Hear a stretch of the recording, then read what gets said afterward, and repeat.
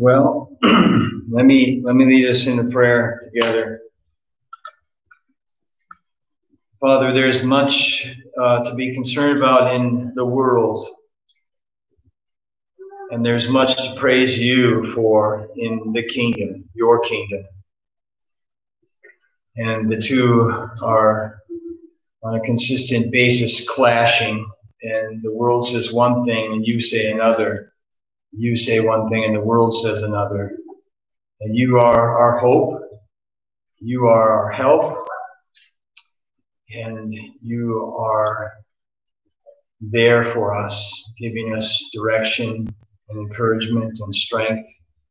And Lord, we hope that we pray that we could recognize your hand at work in our lives, in the lives of people we're praying for. And we're thankful for Roberta's response to the medication and the treatment in the hospital that she's receiving. Pray that you would continue to strengthen her body in this battle with cancer, Lord, be close to their family. And we pray for these friends that Beth has mentioned, that they're in a place where they need your light, Lord. They need your strength. They need your help. They need to know that you love them. Pray that you would open their ears and open their eyes to see you, love you. And Lord, I would ask that for us too. That this morning, as we look into your word, that you would encourage our hearts, that you would draw our attention off of ourselves, away from our circumstances and situations, and onto you. God, that we could see you high and lifted up. We could see what you've instructed us, your promises in your word. We could hear from you and we could be encouraged. You could lift our heads and lift our hearts. We're grateful and thankful for the privilege we have and the responsibility we have to look into your word. In Jesus' precious name, amen. Well, if you want to open your Bibles to 1 Peter chapter 2, we're plugging our way through there. And we're just going to look at another couple of verses this morning in our journey through.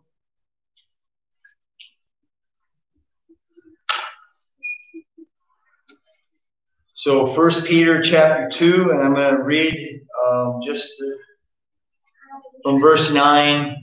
But our focus this morning is on verse 10 and 11. 11 and 12, actually. So in verse 9, if you remember, but you are a chosen people, a royal priesthood, a holy nation, a people belonging to God, that you may declare the praises of him who called you out of darkness into his wonderful light. Once you were not a people, but now you are the people of God. Once you did not receive mercy, but now you have received mercy. Dear friends, I urge you as aliens and strangers in the world to abstain from sinful desires which war against your soul. Live such good lives among the pagans that though they accuse you of doing wrong, they may see your good deeds and glorify God on the day he visits us.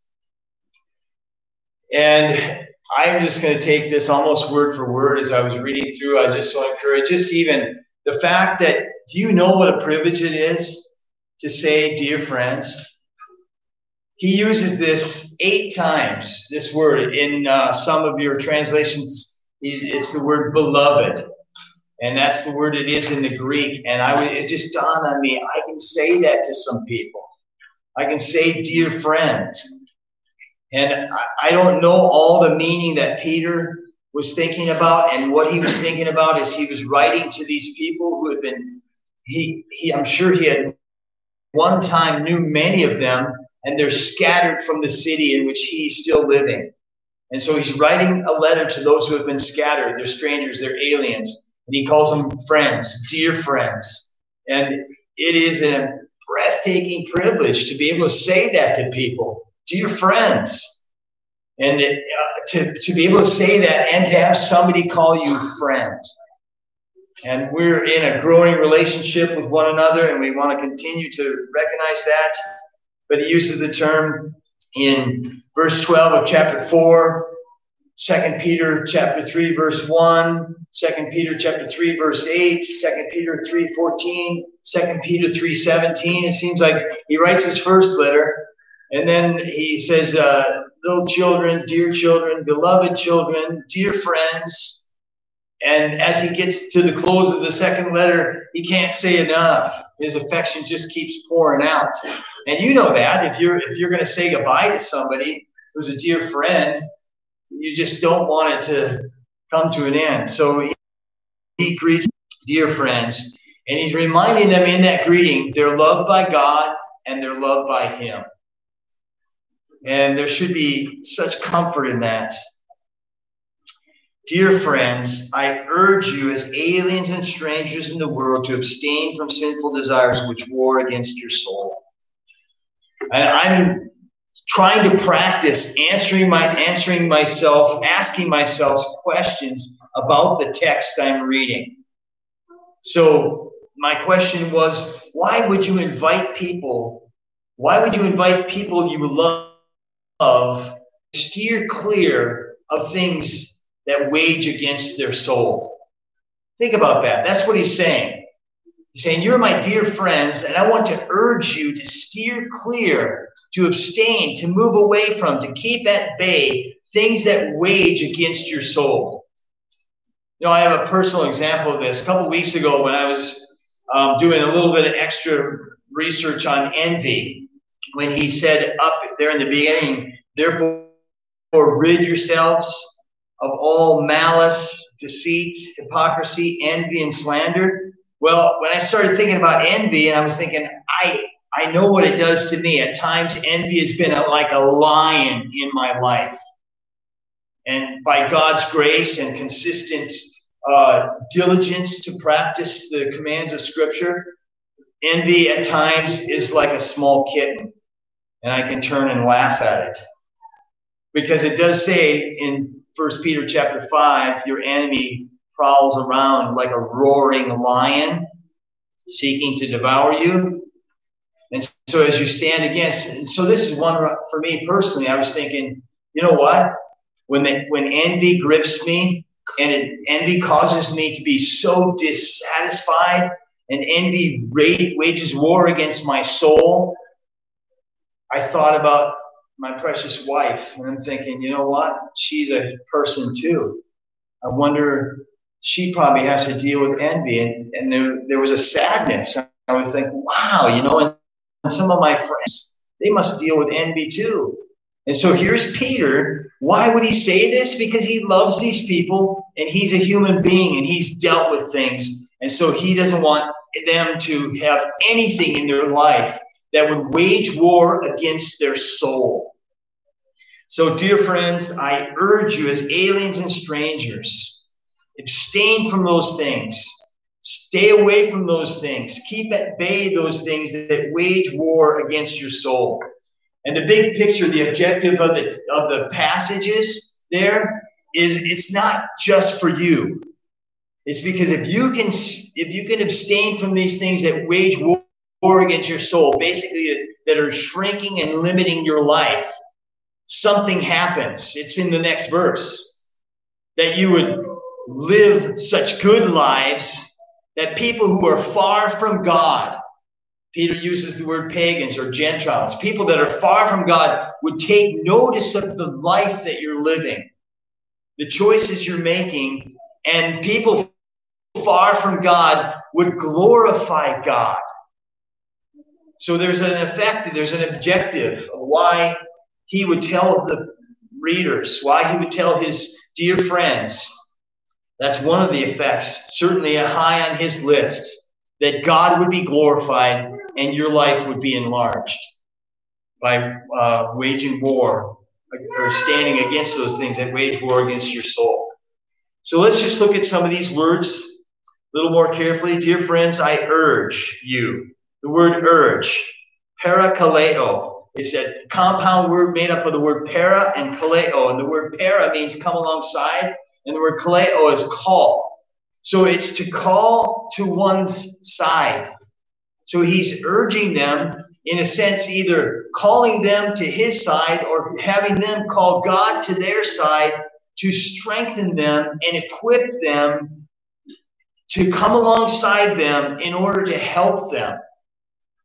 Urging implies this earnest, passionate energy expressed in standing against trials and temptations that war against your soul. And shouldn't you, just like Peter, and shouldn't I, just like Peter, shouldn't we care for people who are in a battle for their soul and their souls being raged against and warred against? Yeah, we should respond. It should stir up in us compassion, not just empathy, but compassion that acts on people's behalf. So he's urging the believers here to exercise serious and relentless opposition to the power of sin.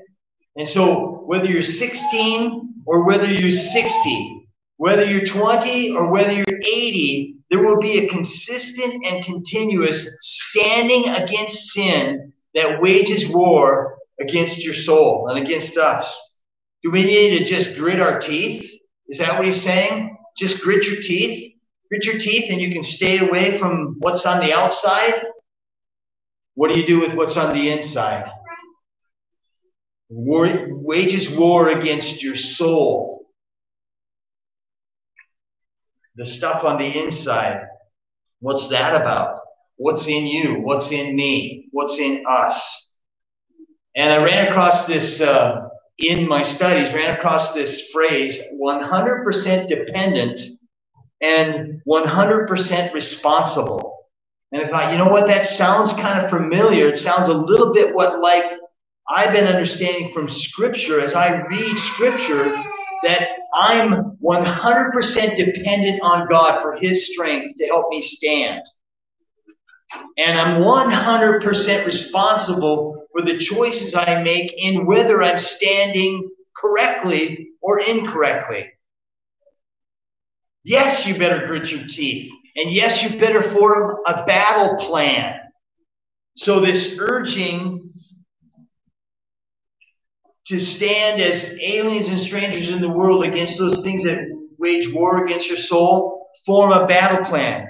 This isn't the first time Peter said something similar to this. Maybe you recognize that. He said, I thought I read this before. Well, look at verse 13. Therefore, prepare, chapter 1, verse 13. Therefore, prepare your minds for action. Be self-controlled. And then verse 14. As obedient children, do not conform to the evil desires you had when you lived in ignorance. And so I was noticing there are several times throughout the letter that Peter said something important and he wants to emphasize it and repeat it. Not necessarily word for word, but the same idea. He already told them as obedient children, do not conform to the evil desires. Now he's just saying the same thing in a different way. I urge you as alien and strangers to abstain from sinful desires which war against your soul. Look at chapter 4, verse 7. Same idea. The end of all things is near, therefore be clear-minded and self-control that you can pray. So you're exercising self-control. You're exercising your choice to abstain, your choice to stand and hold things at bay that come at you. We'll continue to unpack the passage as it comes together. But this word, it was interesting. I was wondering, even when I talked with you this morning, Gary, it just reminded me, what was Peter thinking? Okay, we mentioned what were some of these people thinking what are you thinking when you're studying your Bible and you put a note down there? Peter uses this word aliens and strangers. It's not the first time you find them in Scripture. The word aliens and strangers. So if you did a little research, you're going to find out that aliens is mentioned all the way back in Exodus, where it says about the early Hebrews, the early Hebrew people, the forefathers of and the ancestors of the people that Peter's writing to. It says they lived as strangers in the land of Canaan. Exodus 22 says, do not mistreat aliens or oppress them, for you were aliens in Egypt. Exodus 29:3, it says, do not oppress an alien. You yourself yourselves know what it feels like to be an alien. Leviticus 19, do not mistreat aliens. Love them as yourselves. Deuteronomy chapter 10, you are to love those who are alien. Deuteronomy 26, aliens will rejoice with you in the good things God has provided. So all of this could have been coming to his mind as he's thinking of what kind of terms, how can I define and describe the people I'm writing the letter to? They're precious people. In the introduction in chapter 1, he called them strangers scattered throughout, called them elect, called them chosen, called them a people of God. They're certainly all those things, aren't they? And then it comes to Ephesians chapter 19, when Paul was describing about the community, and he's saying you're no longer foreigners and aliens, but God's people, God's precious people. And so all that could have been in their background, and also in the great chapter 11 of chapter 11 of the book of Hebrews, where it says this: all these people were still living by faith when they died. They did not receive the things promised. They only saw them and welcomed them from a distance. They admitted that they were aliens and strangers on earth. And so he's connecting them with their heritage. He's connecting them because right now they're scattered, they're outcasts, they're kicked out, and he's reminding them as alien strangers, you're not the first Christians to have some difficulty. Get over it. I could hear that in his statement. I could hear that in his care for them. Because self-pity is one of those things that will bring you into a sinkhole. And you will spiral down. And so when he says, as aliens and strangers live, and he's telling them to live a certain way, and he's going to tell them how to live the whole rest of the letter, he's saying, you know what? Maybe they're starting down a sinkhole. So I'm going to remind them they're not the first ones. Strangers, all the way back to Genesis 23. Abraham said, I'm an alien and a stranger among these people. Psalm 39, hear my prayer, O Lord. Listen to my cry for help. Be not deaf to my weeping, for I dwell with you as an alien, a stranger, as all my fathers were. Wow! There's heritage here in these little words, aliens and strangers. I was listening to one story this week, and you don't want to try this one, but these young kids, teenagers, they had just come to Christ, and they were part of this evangelistic outreach. So what they did is they tried this hitchhiking evangelism. And they didn't know a lot of the scripture yet, but so this one driver picked them up. And the guy says, well, where are you from? And the kid said, we are aliens. But because he was thinking he was quoting scripture and he thought it was a good thing, the driver dropped him off in about 100 yards. Okay? So, but how do you live as an alien and a stranger? The idea is to recognize there's a world system that is not God's system. There's a world system that is not built on God's principles, God's promises, God's word. And so he's telling them as an alien and a stranger, you're living opposing to that. So you may feel really out of place sometimes down here. And just like it says in Psalm 39, for I dwell with you as an alien and a stranger. Psalm 68:9, I am a stranger to my brothers, an alien to my own mother's son. For zeal for your house consumes me. Jesus quoted that. And when zeal for God consumes a person, you know what? They look kind of alien down here. They look kind of strange down here. And you might have found that even in your own relationships with people at different times in your life. The more passionate you burn for God, the more you want to go to God, the more it seems like unless other people around you are passionate for God, you can be kind of offensive to them. They can't quite understand you. You might look as, wow, you're an odd person. Well, In Psalm 119, it says this, I am a stranger on earth. Do not hide your commands from me. Matthew 25, Jesus said, I'm going to read that passage. Let's turn there quickly together. Matthew 25. Because it's interesting to know that Peter's dear friend Jesus, the one that Peter denied, and the one that Jesus, and then Jesus reinstated Peter, they had a very close relationship. And here Jesus in Matthew 25, and Peter would have been there listening to this message. In Matthew 25, Jesus talking about the end times. In verse 34, 25, then the king will say to those on his right, come, you who are blessed by my Father, take your inheritance, the kingdom, prepared for you since the creation of the world. For I was hungry, and you gave me something to eat. I was thirsty, and you gave me something to drink. I was a stranger, and you invited me in. I needed clothes, and you clothed me. I was sick, and you looked after me.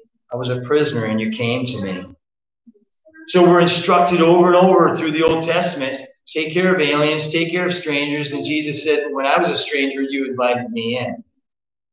So when Peter tells these readers who are kicked out of their home, cast away, chased away by the leaders of Jerusalem, many of their friends and loved ones killed, he calls them aliens and strangers. It's a precious term with deep heritage. And so as a Christian, you live here and I live here as aliens and strangers because this is not our home. There was a famous missionary, I can't remember his full name, Samuel, and he arrived home on a ship. The same year that coming home from Africa, Teddy Roosevelt was returning from Africa for 3 months of hunting big game. And on that ship was also this missionary from Africa returning home after serving a lifetime in Africa. And when they approached the shore, the missionary could see that all the crowds were gathered to welcome Teddy home, screaming and cheering. And he kind of had a little moment and said, Lord, there's nobody here to welcome me home.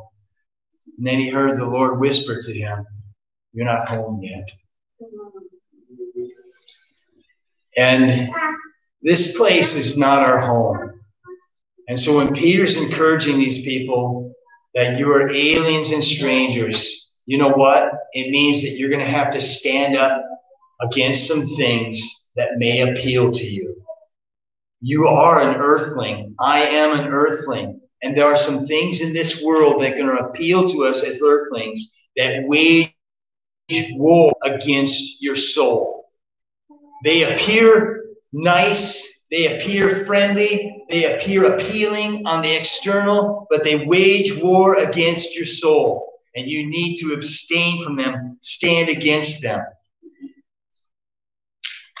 So in chapter 1, verse 1, he calls them strangers. In chapter 1, verse 17, strangers. 2:11, strangers.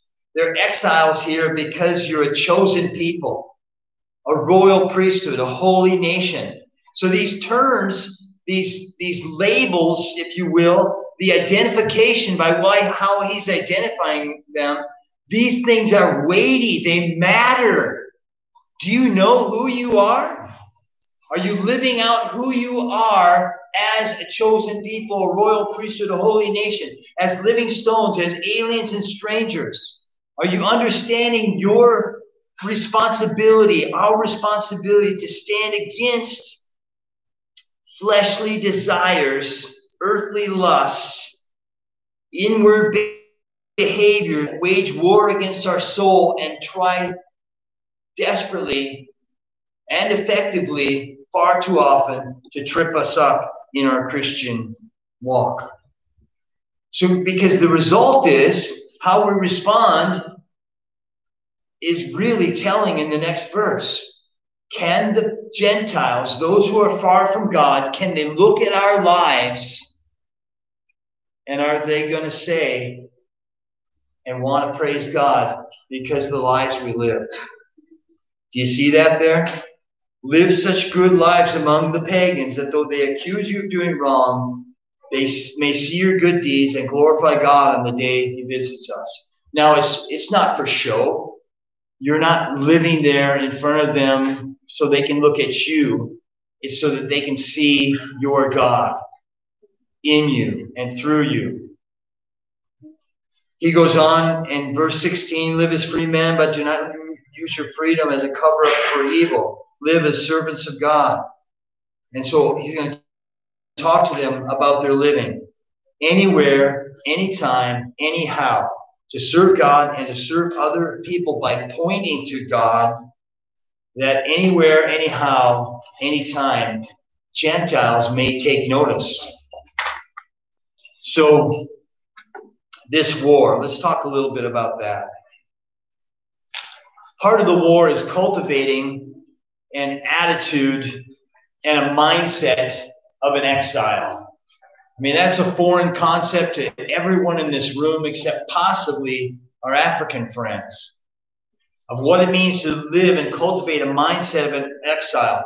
And John Piper made this statement. He says, what this mainly does is to sober us up, wake us up so that we do not drift numbly along with the world, drinking in the Kool-Aid, taking for granted the way the world thinks and the way the world acts, as if there's no other way, and if that's the right way, to put your priorities where the world puts its priorities, to put your value where it puts its values.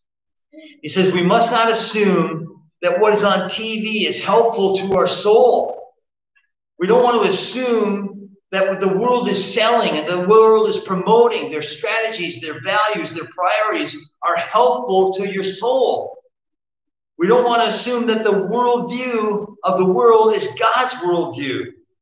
We don't want to take for granted that the music and the media and the entertainment cares one lick for your soul.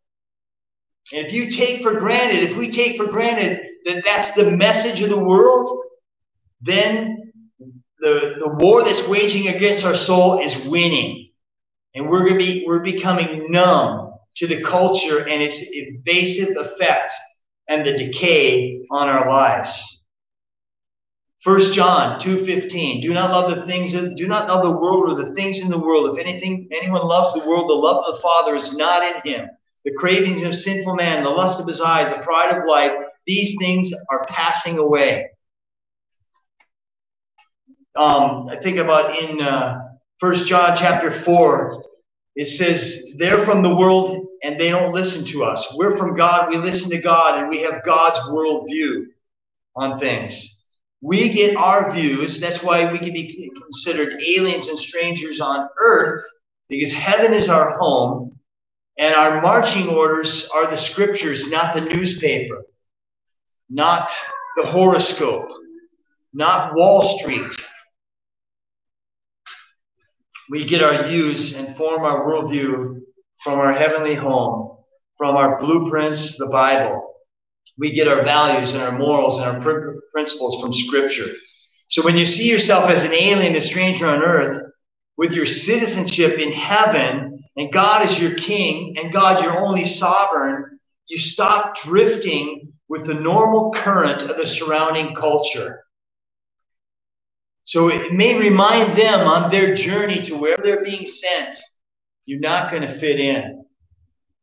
Don't look for a home down here. Read through chapter 11 of Hebrews again. It'll remind you that people were longing for a home that was not here. When you live as an alien and a stranger, you ponder from God's point of view what is good for your soul, what honors God, what glorifies God in every area of your life. So you would take every area of your life, and this is a little quote from John Piper in one of his sermons on this particular text. He said, every area of your life, cars, food, movies, video, internet use, finances, education, sports, medicine, laws, neighbors, people that don't know God, foreigners, aliens that are immigrants from other countries, family, friends, work, recreation. You take every area of life and you look at it from God's point of view, that's how you begin to decipher what is waging war against your soul. Turn with me just briefly. Let's look at Hebrews chapter 13, or chapter 11, verse 13. I read that a little bit, but it would go on. It says, people who say such things, that they're living as aliens and strangers, verse 14, people who say such things show that they are looking for a country of their own. If they had been thinking of the country they left, they would have had an opportunity to return to it. Instead, they were longing for a better country, a heavenly one. Therefore, God is not ashamed to be called their God, for he has prepared a city for them. That's how the Christians who went before these people lived. And that's how the Christians who went before us lived. They lived as aliens and strangers, outcasts.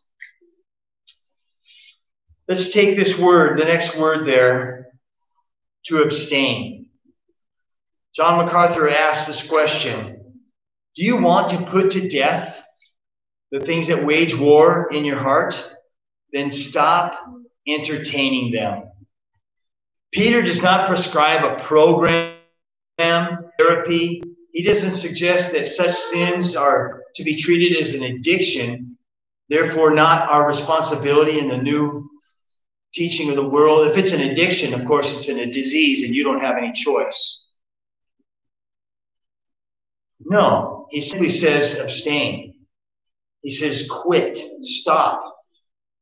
This is many years ago, but we were at a pastor's meeting, and they were talking about how to deal with sin in a person's life. And they had this little clip from Bob Newhart. I don't know if some of you know who he is, some of you don't.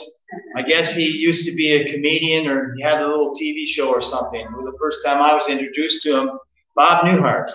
And so it was in a counseling setting that he was washing his hands, and he went and sat down at his desk, and in comes his client. And the lady said, well, should I lie down on the couch? He said, no, we don't do that anymore. I can handle this in about 5 minutes. Sit down. I'll give you 2 words that will help you solve your problems. And you tell me when you're ready. And he says, okay, I'll start the clock.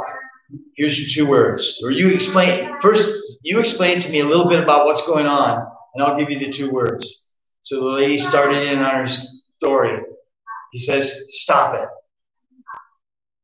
And she's, what? Stop it. And then she starts to ask, what do you mean? And he said, well, you can't. And then he says, I can't believe how many people ask me about this when I just say the simple word, stop it. If you're involved in behavior that is waging war against your soul and harming your walk with God, stop it. Stop it. That's what Peter's saying. That's what the word abstain means. The believer is to hold himself or herself away from the contact or influence with those things that wage war against your soul. Now, we all know, if we've had any length of time standing against things that wage war against our soul, it may seem, in reality, not that simple. Just stop it. So what's going on? It's interesting. This same word used in other places in Scripture. 1 Thessalonians chapter 5, verse 22. I'm going to wait a second, Tim, while you throw that one up there. So 1 Thessalonians chapter 5, verse 22. This is Paul writing to the Thessalonians.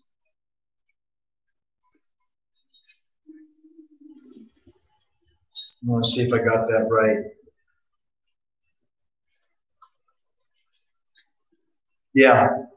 Test everything, hold on to the good, avoid every kind of evil. It's the same idea. Reject evil, abstain from evil. And throughout Scripture, you could find many, many places where you can turn to, and it's going to tell you, do not go this way. Do not walk in the way of the wicked. Put off the old self. Can reckon yourself dead to sin. Rid yourself. Peter's already said that in chapter 2, verse 1. So how do you tap into God's power to walk this way? Because we can't do this on our own. That's obvious. But yet we're 100% dependent on God and 100% responsible. Here's some practical things. I think they were practical. That you can look at your life and you say, you know what? I can recognize some areas. And maybe we could ask the Holy Spirit to speak to each of our hearts and our minds and tap on our lives and say, here's an area where my soul is being waged against and I'm giving way to the world. First thing, just obey. Obey Scripture. Flat out obey. Do what you're told. Take one small step at a time toward obedience. Take a particular Scripture and memorize it. Maybe it's this one. Dear friends, as aliens and strangers, abstain from those things that wage war against your soul. Memorize this Scripture. Hide it in your heart. Hide it in your mind. Wake up with it in the morning. Think about it throughout the day. Go to sleep with it at night. Keep in step with the Holy Spirit. Pray. And then, like we talked about last week, find somebody in your life that you respect and submit yourself in an accountability relationship and say, can you check on me in this area because I'm working on this? And then practice. Practice, practice, practice daily, consistently. 1 Corinthians 10:13, it tells us that no temptation overtaken us that is not common to all men, but God is faithful, and He will give us a way out if we're bothering to look. Galatians 5:16, keep in step with the Spirit, and you will not carry out the desires of the flesh. Philippians chapter 2, verse 12.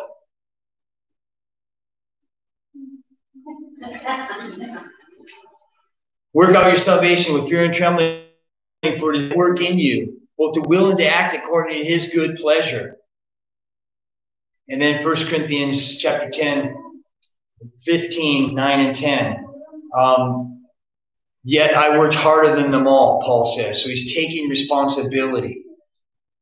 So I just, I think about, did Peter have gray hair at this time in the sense that he was thinking about the people that were scattered. And he was saying, young man, lust is real. Young woman, sin is crouching at your door. It desires to have you, but you must master it.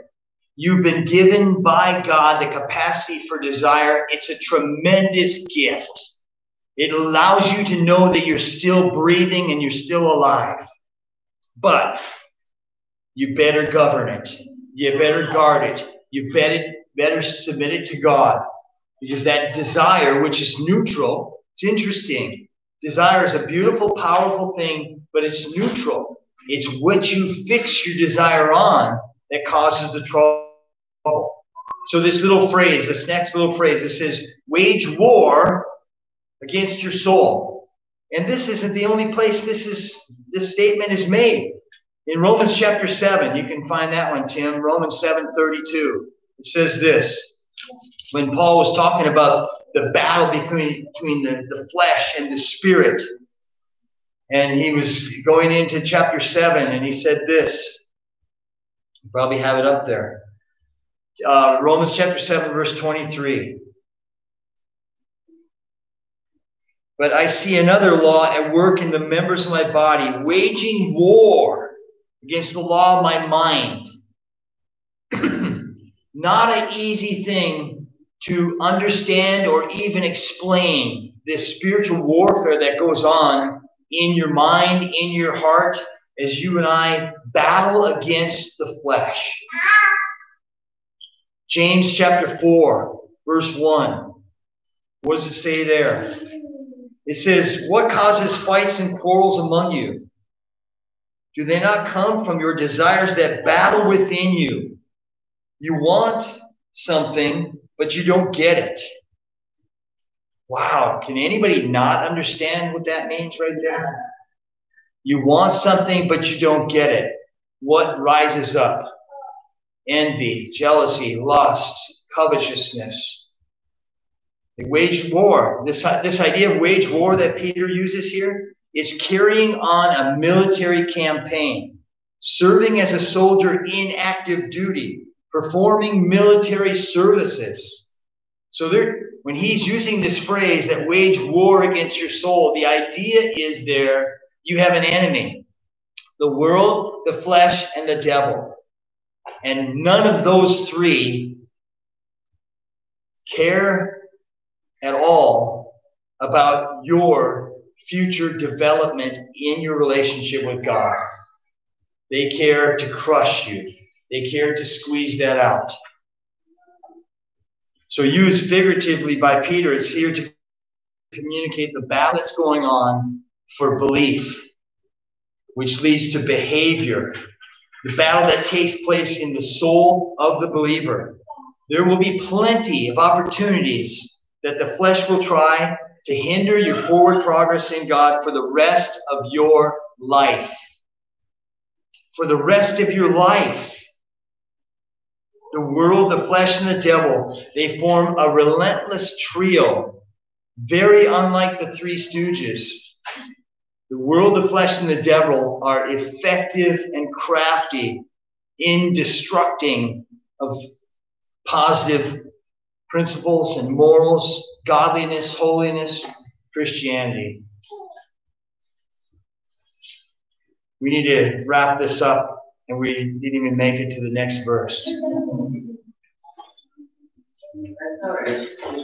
So, dear friends, I urge you as aliens and strangers in the world to abstain from sinful desires which wage war against your soul. I'm just going to skip to the end here because I discovered an amazing thing as I was studying this word soul. It's a difficult word to translate from the Greek. The Greek word is psyche, where we get the word psychology, the study of the mind. And the Greek word psyche, basically translated, means to breathe. Have we not heard that an awful lot lately in the last couple of weeks? To breathe? Look at what Peter is saying. If you and I delve into those lusts of the flesh, they wage war against our soul and they hinder our breathing. They hinder our living. This word soul, it's hard to translate. That which breathes, the individual, the person, you, me, us. The word can have several meanings, and the context determines which is appropriate. It's translated heart, it's translated life, it's translated breath, it's translated mind, it's translated person. It's difficult to explain exactly what soul is, but basically, it's the being, whether human or animal, that consists more than just of flesh and bones, but it has the functioning capacity, the life, the essence, the principle that shows itself in breathing, the individual existence. So if something is waging war against your soul, it's to be taken with absolute seriousness because it's going to choke you. It's going to stop the life that God wants to bring about and flow out of you. So then as a Christian, you're claiming you're a Christian, but rather than living such a good life that the pagans recognize it, you're living such a life that is duplicity, double-minded, unstable in all our ways, blowing here and there by every wind of doctrine. There's no stability, and rather than glorifying God, there's cause to mock God. So stop and examine. Stop and evaluate. Ask God, ask your spouse, ask a person you respect, where do you see the war in my soul? Where do you see me waging war? Where do you see the war waging itself on me? Ask yourself that. Where are you at in the war? And then to make a practical plan to change the choices, which then change your behavior. Whatever you're doing right now that is harming your life, stop it. Abstain from it. Again and again and again. abstain from it. Stop it. Stop what's hindering a life that brings glory to God and live in such a way that people praise God because of the life you're living. That's what Peter's saying to these aliens and strangers. Let's pray. Father, we thank you for your word. We thank you for the privilege we have to look into it, to be challenged by it, to be instructed by it. I pray now that you'd help us to make practical application, that we wouldn't just hear words and we wouldn't just take in information, but we would look and see this war that rages in our soul, where the spirit wants one thing and the flesh wants another. And that we could ask you, Lord God, to enable us to trust you, to take responsibility for our minds and our behavior and our attitudes and lay them at your throne and be obedient and responsive to your word. And we're thankful, Father, for the ground that you're gaining each day as you move forward in our lives and draw us into an ever-deepening relationship with you. It's in Jesus' precious name we pray. Amen. So, got one quick announcement. Before we